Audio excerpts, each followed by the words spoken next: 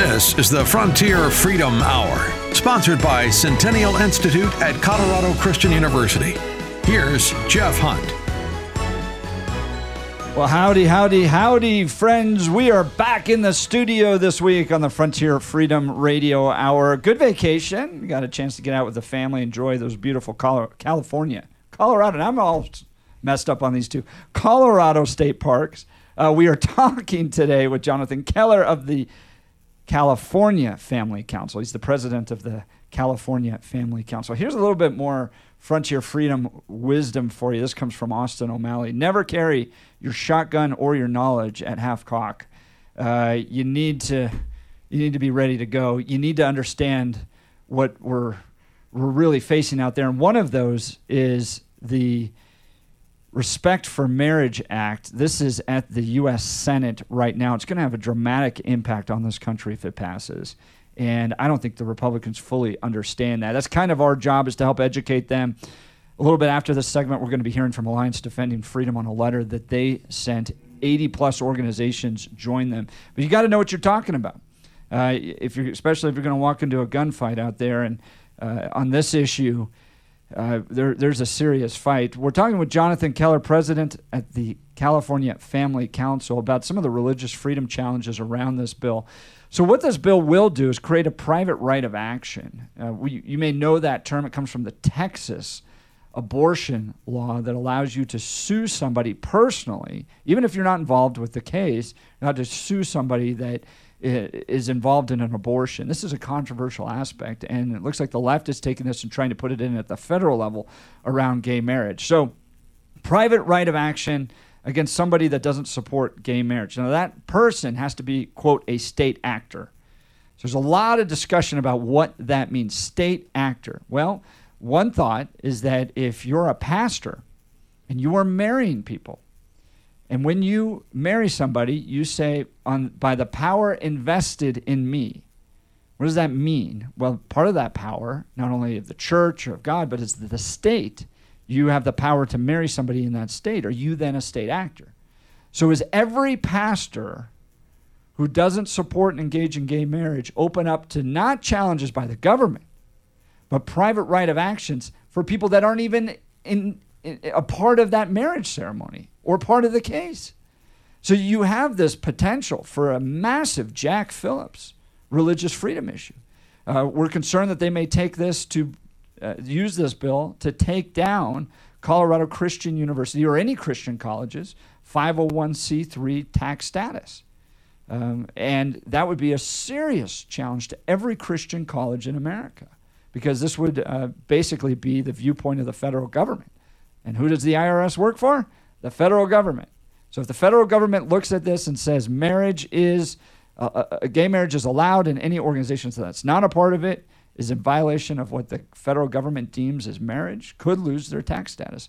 So all of these challenges we're facing. Jonathan, you're on the front lines out in California. Let's talk a little bit about some of the issues that you're facing out there. We were talking briefly yesterday about this new transgender sanctuary state. I'd love your thoughts on how California is going to become a transgender sanctuary state. Well, absolutely. This is really one of the worst bills, Jeff, that I've seen in the 8 years, almost 9 years I've been here with California Family Council. It is called SB 107, and people are going to think that I'm making this up. But, I mean, first off, just the fact that it is introduced by Senator Scott Wiener from the San Francisco Bay Area. He is one of our most aggressive pro-LGBT activists and advocates.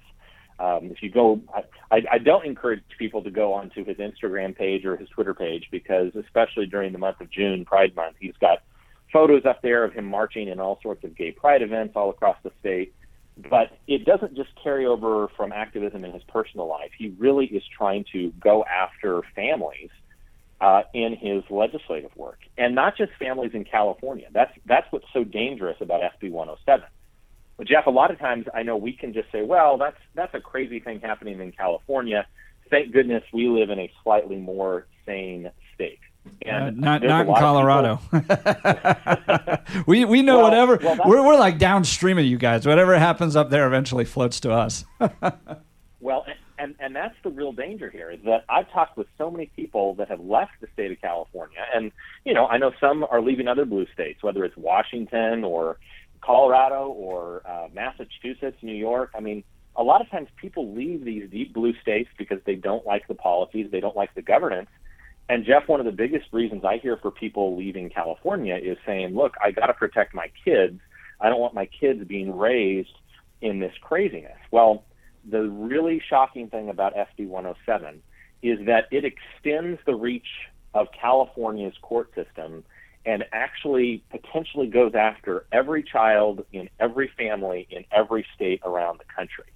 Basically what it says, initially this was created as a public response to Texas, saying, look, we think that these insane gender transition surgeries, the idea that you would be telling a 8-year-old, a 9-year-old, a 10-year-old that they can get on puberty blockers, that they can get on cross-sex hormones, and potentially then, before they turn 18, they can even have healthy body parts amputated. Jeff, I'm trying to be cautious here because I know you have a family-friendly audience, but I'll just say having healthy body parts amputated that will severely affect them later in life. That's something that Texas said, we're going to oppose that, and we may even go so far as to prosecute doctors who are engaging in these practices. Well, Senator Scott Wiener said, well, hang on, we're going to create a sanctuary state in California. If your state in Texas or another red state is going after you, come to California and we will refuse to cooperate with subpoenas from the state of Texas or other states. We will provide you sanctuary and refuge if you want to trans your children. It goes worse than that, because it doesn't just say if you come here as an adult parent and you bring your child. This actually creates a separate option for children to make this decision themselves.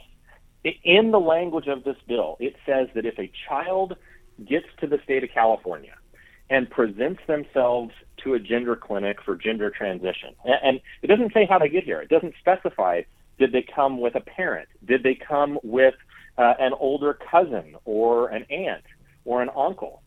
Did they come, I hate to say it, but did they come with a sex trafficker or an older person who is grooming them? It doesn't specify how they got to California. It just says, once you get here, if you go to one of the gender clinics in California and you say, I am not able to get gender affirming, quote unquote, gender affirming care in my home state, the state of California will ignore the current custody rules in the state where you live as a child. They will place you in California's foster care system and allow you to begin gender affirming care. I mean, Jeff, this is essentially medical kidnapping, and it could affect, again, not residents only of California, but any of the other 49 states in the country who oppose this radical transgender ideology.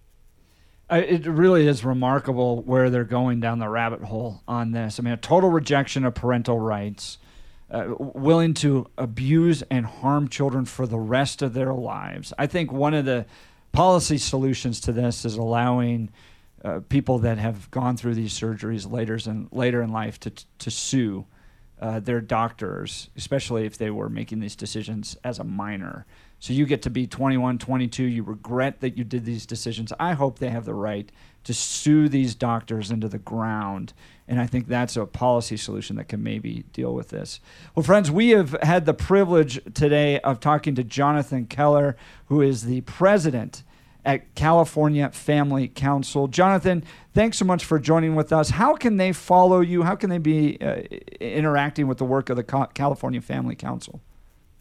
You can follow us right at our website. It is californiafamily.org.